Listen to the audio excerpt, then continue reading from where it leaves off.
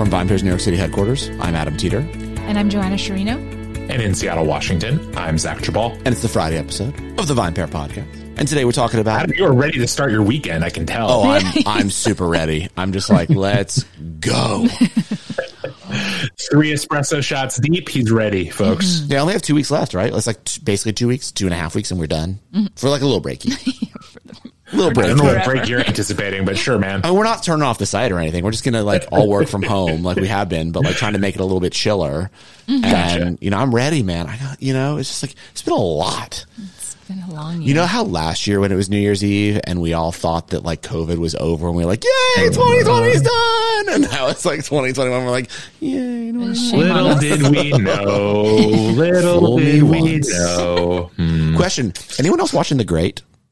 No. My wife is. What is it called? Oh, The Great. No. Oh, it's a great show. I don't understand how you people have time to watch TV shows. I guess you don't have children, and that explains it. I mean, it's cool, man. Let me live my life. Yeah, let me live my life. You know, sorry for you. But yeah, it's a great show. I just highly recommend it. It's all about Catherine the Great. Ah, okay. Gotcha. But like, obviously very much fictionalized. It says like the title undercard is like, you know, a somewhat true story. But it's based on a play. It's really good. Highly recommend it. Anyways, I don't know why that made me think of it, but do they drink a lot in that show? Oh, all the time. And it's all about like, there's a lot of food and Brandy? drink. And what do they drink? So that's what, you know, sort of like, it's weird in that obviously they're trying to somewhat have it based on, you know, historical facts, but then it's also modern in terms of like the way they talk about food and the way they talk about wine. So they drink White Claw? No, they don't drink White Claw, but they drink, you know, they'll have cocktails. They'll have, you know, high end Burgundy, champagne, lots of champagne, things like that. They go truffle hunting. That champagne is definitely true to life, or true to fact. Come on, man. You gotta have a lot of champagne if you're the, you know, the Empress and right now the Emperor of Russia, but he about to go. Y'all know Spoiler warning. Y'all know what happened. Anyways, so we're talking about alternative packaging today, not TV. So it's interesting. I think alternative packaging is one of these things that continues. It's had buzz basically since we started VinePair. Everyone's like, oh, alternative packaging. Like it's going to be the future. Like everyone's going to love about alternative packaging. And then, you know, it still has this weird bias, right? Where people are like, well, if it's in a box or if it's in a bag or a carton or a like can. Yeah, is it cheap? Even though it continues to explode. So I don't know, like, you know, Zach, what is your opinion? Like, do you drink box wine? So here's where I do not practice what I preach. I mean, no is the answer to that, but more because I own a lot of wine in bottles already. Sure, that's why.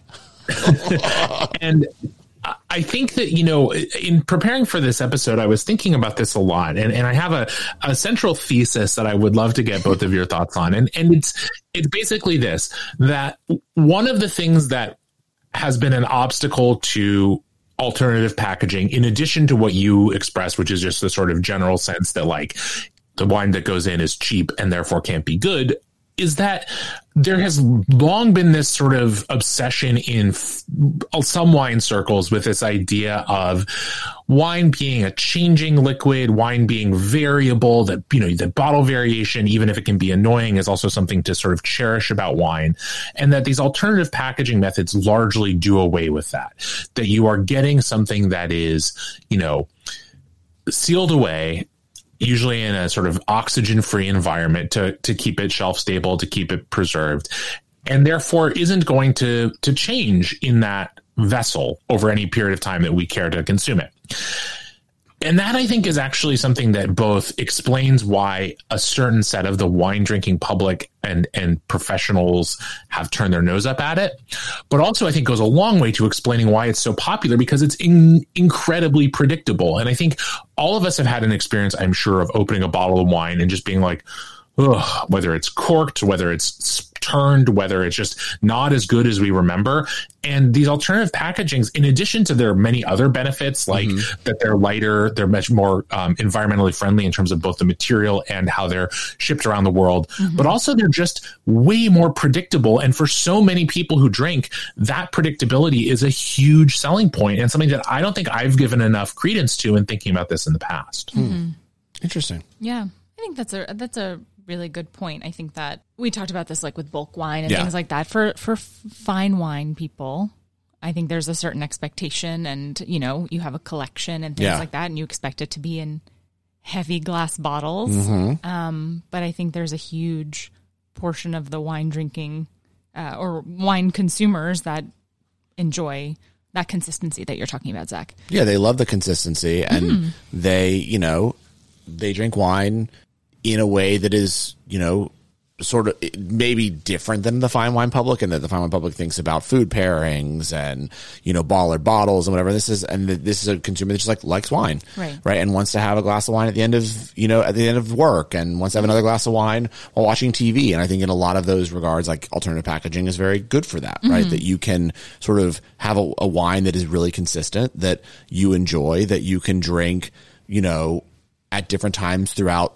you know, the week, and not worry about it. I think also what alternative packaging, especially box, does that has always been something that I've been shocked it hasn't, you know, exploded here for, is it allows people who may be single, you know, or may have a partner that doesn't drink or doesn't enjoy wine, et cetera, to also have a really delicious glass of wine throughout the week without having to feel like they're wasting a bottle, or that the bottle will go bad, et cetera. And that's, you know, that's something that is really great about boxed wine.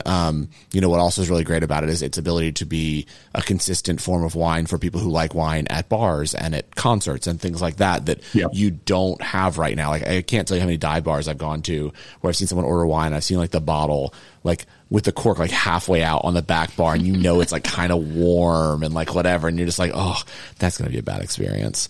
Whereas if it was in a box, you know, that wine would be almost like the bottle had just been opened. And, you know, especially given the amount of really quality wine that's going into boxes nowadays, you know, it's just something that I think we as a public have to start becoming more comfortable with. The problem is, like, how do we get everyone over that hump? Like, how do we start explaining to like the general consumer, hey, like, box wine's really good, you know, like wine, there's wines in can that are really good. I think canned wine is coming a lot further right now than box wine, for sure. And that's what I was going to say, is like what we've seen in canned wine over the last few years with a variety of different brands, is that people are really putting higher quality wine into cans. I think they're getting response. They're getting placements in some of those locations that you described, not just dive bars, but, you know, hotel mini bars, all these kinds of places where people might want a certain level of quality, but a full 750 bottle with a cork in it doesn't really make sense. But it's true that cans, I think for two reasons, have had an easier time. One is that, like, a can, as we've seen with craft beer for years, can be a visually striking vessel for a liquid, even if it's not a traditional one for wine. And so you can do all kinds of cool graphic design. I mean, I know you interviewed one of the founders of Nomatica.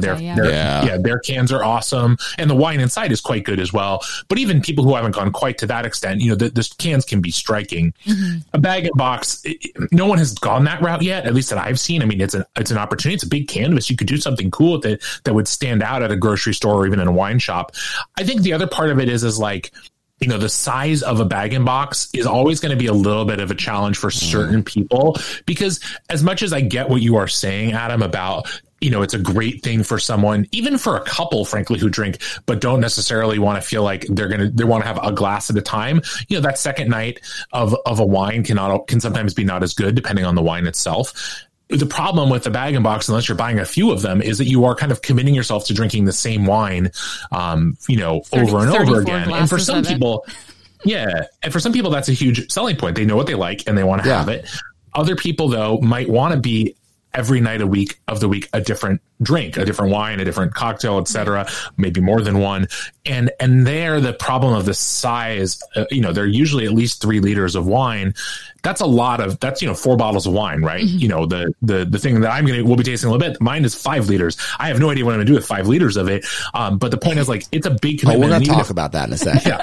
But that is, I think, a challenge that the bag and box in particular faces, which is just like the volume of liquid is high. And so someone has to really want to drink all of that. And that may just be a challenge that they have a harder time, you know, getting through than cans. I don't know. I think for the bag and box, the opportunity lies with, you know, parties with. Yeah. And I think that's where a lot of us had our first experiences with a bag and box, right? It's at some sort of party. Did you play Slap the Bag? Maybe you played Slap the Bag.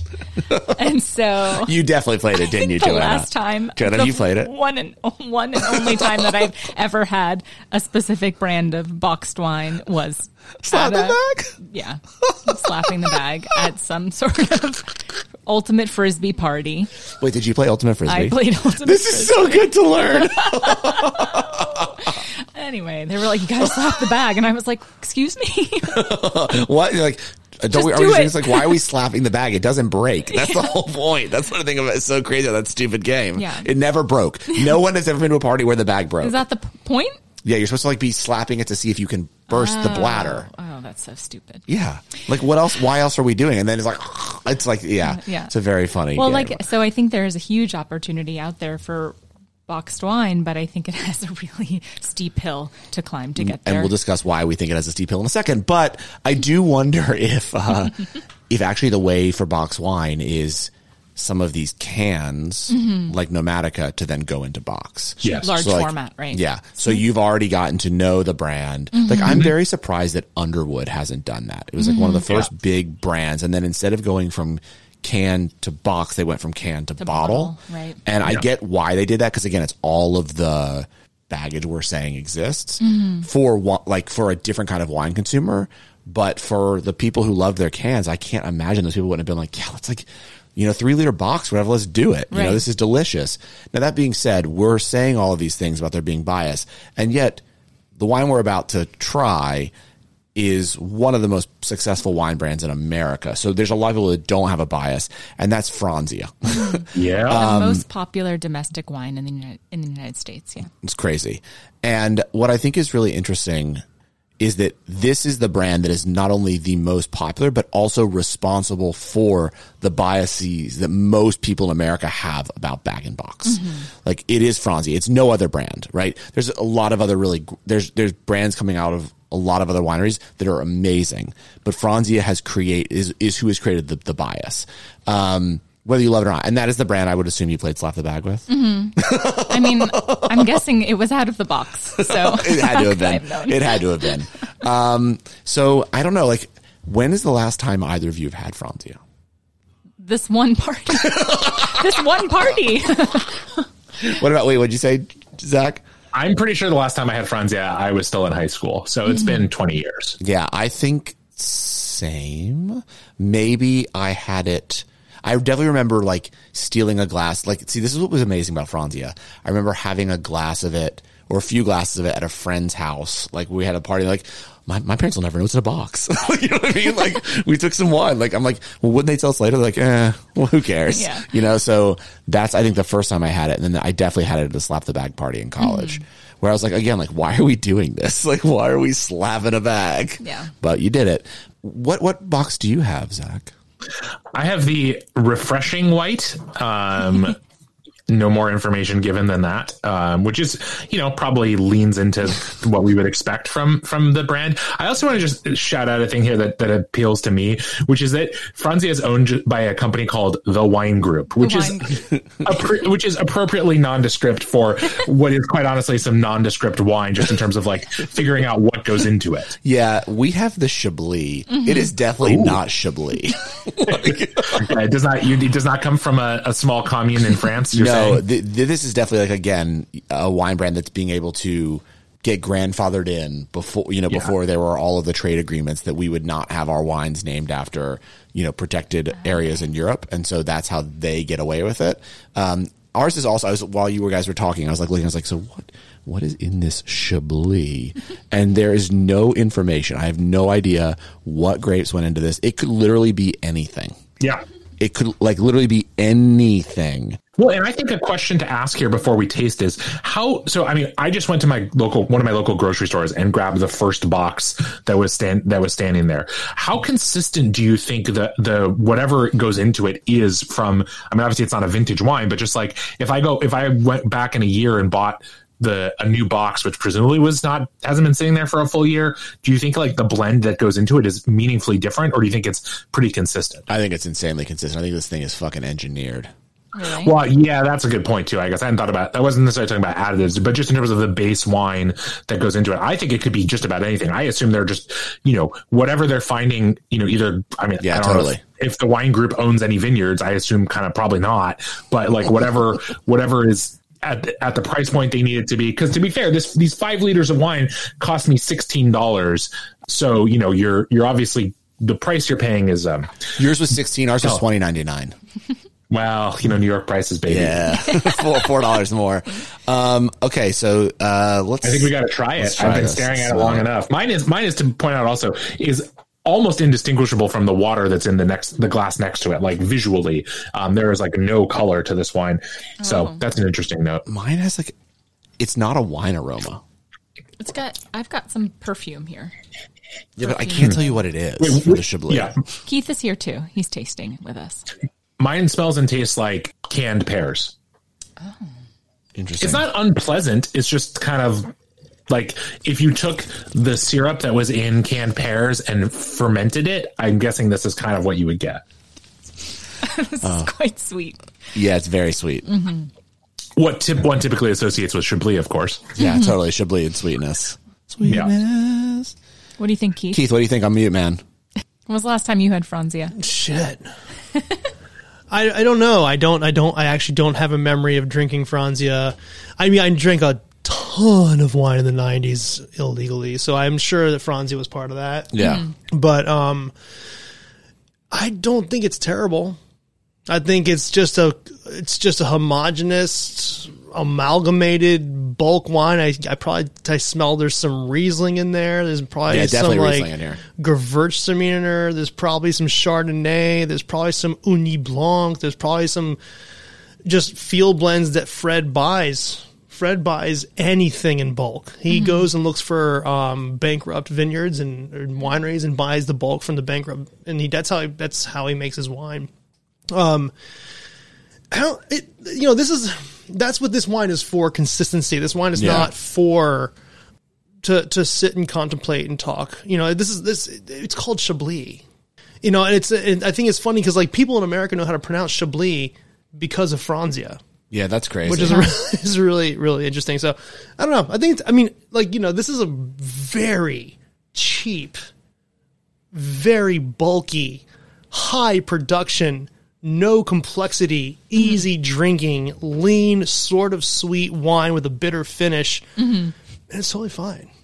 Yeah. Like you get why it's the most popular wine. I do. I mean, we are Americans. We have a sweet tooth. We've had a sweet tooth since after Prohibition. I mean, the Gallo brothers made sweet red wine that went to Al Capone in Chicago and New York and stuff like that. And so in the speakeasies, we drank cheap, sweet red wine, if we even drank wine.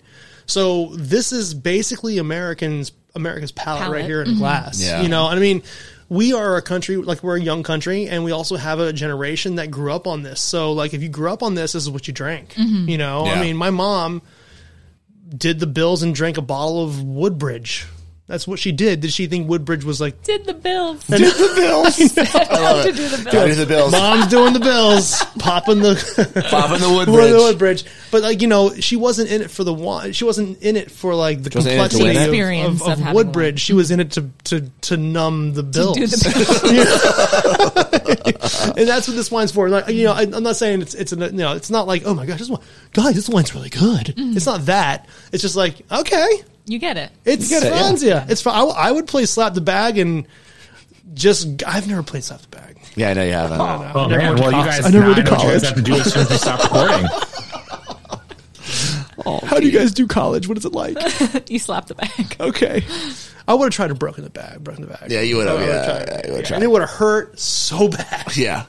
Zach, how's your refreshing white? Oh, it's fine. I don't totally disagree with Keith's characterization, although I think one thing I would say is that it's definitely the style of wine that was once popular in the United States. I mean, I think it is, and obviously remains popular in terms of sales, but I think a lot of that is because there are these brands that still exist that meet the demand that is still there for this style of wine, both in terms of its sort of consistency, its sort of innocuousness, its price point. Let's be clear, like part of the reason why they sell so much Franzia is it's so inexpensive. Mm-hmm. You're not going to be able to compete against that price point if you're putting wine in a bottle, let alone trying to make it from a varieties that people recognize or from a place people have heard of. Yeah. And so that's just the reality of it. I do want to come back to something we were talking about before, though, which is like this conversation about whether bag-in-box in particular, I think, has a future with better wine, more kind of wine of place in some sense than this. And I do wonder, is it, when I was shopping for this, when I was at the grocery store, you see a range of wines in bag-in-box that maybe top out. There were a couple of things that were like $25, mm-hmm. Some Southern French rosé, and it's a little more recognizable. And $25 for 3 liters or 5 liters is not like a lot of money, obviously. But I just wonder, like, would someone balk at, even if they were kind of willing to spend the money, like, would they be like $60 for a 3-liter bag-in-box, which is about where you kind of have to start if you're making something that's, quality. That's still only $15 a bottle equivalent. So it's not like it's going to be super premium wine. You're not going to be buying, classified growth Bordeaux bag-in-box, I don't think, anytime soon. But I do think that, like, there is a lot of wine that's put out there that's bottled that could very well fit in this format. But its obstacle might just be that, like, it's going to be sitting there next to the Franzia, and it's going to suffer by that association, even if it is very clearly differently priced. Yeah, I mean, I think it depends on where, right? So I think you have a good point when it's if we're talking about grocery store. Like, I definitely think you have a good point. Like, you're going to get marketed where you get marketed, and in the grocery store, you're going to get put in this section with all the other bag-in-box wines, and you are going to be. Why are you going to be the $50 or $60 bag-in-box against the $16.99 was yours, $20 was ours? In specialty wine stores around the country, I think it's a very different story, because they're not stocking those bag-in-boxes, mm-hmm. and that's they true. Are trying to stock, the Wineberries of the world and things like that are trying to do the higher end bag-in-box. And there, I think you have a really good shot, because you also have the ability for the wine merchant to hand sell and explain, hey, these 5 liters are actually the value of a $20 bottle of wine, but you're able to get this for a reduced price because you're buying it without all the packaging and blah, mm-hmm. blah, blah. Yeah. And then I think the savvy consumer who's already shopping at that kind of wine store will buy it. Does that mean you will ever be as big as Franzia? Fuck no. You won't. No. Like, that's, if you're listening to this podcast and you have a dream to be as big as Franzia, and you have a deck out to a bunch of investors right now, and you're saying that you're going to do that but with premium wine, you should just put the deck away, because you won't. Delete that file, because it's a very different market you're going to be competing in. Mm-hmm. But if if you're talking to investors about creating a premium box wine brand, that will have a decent return, like, that's a very different idea. Mm-hmm. It's always going to be that way too. Yeah, totally. Yeah, and if you're out there making interesting wine that you put in alternative packaging, let us know. I would love to try some. I'd love to hear about it. Totally. It's always exciting to see what people are willing to do to push the boundaries, because, wine has been a very static industry in a lot of ways, not just in terms of, format, but also in terms of sometimes what goes into the bottle or the can or the box or whatever. And so it's always fun to see people kind of willing to take chances. Well, we're about to jump into, like, next week. I think we're jumping into a big old box wine tasting, so it'll be fun. Yeah, it's like jumping into a big pool, slapping bags. It's gonna be great. Yeah. Oh my god, I do not need that visual. Well, guys, just think about it, and I'll talk to you both on Tuesday. Happy Friday. Happy Friday, everybody. Sounds great. Thanks so much for listening to the VinePair podcast. If you love this show as much as we love making it, then please leave us a rating or review on iTunes, Spotify, Stitcher, or wherever it is you get your podcasts. It really helps everyone else discover the show. Now for the credits.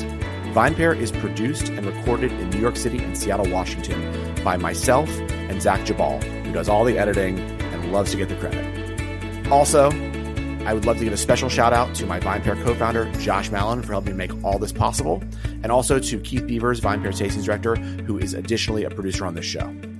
I also want to, of course, thank every other member of the VinePair team who are instrumental in all of the ideas that go into making this show every week. Thanks so much for listening, and we'll see you again.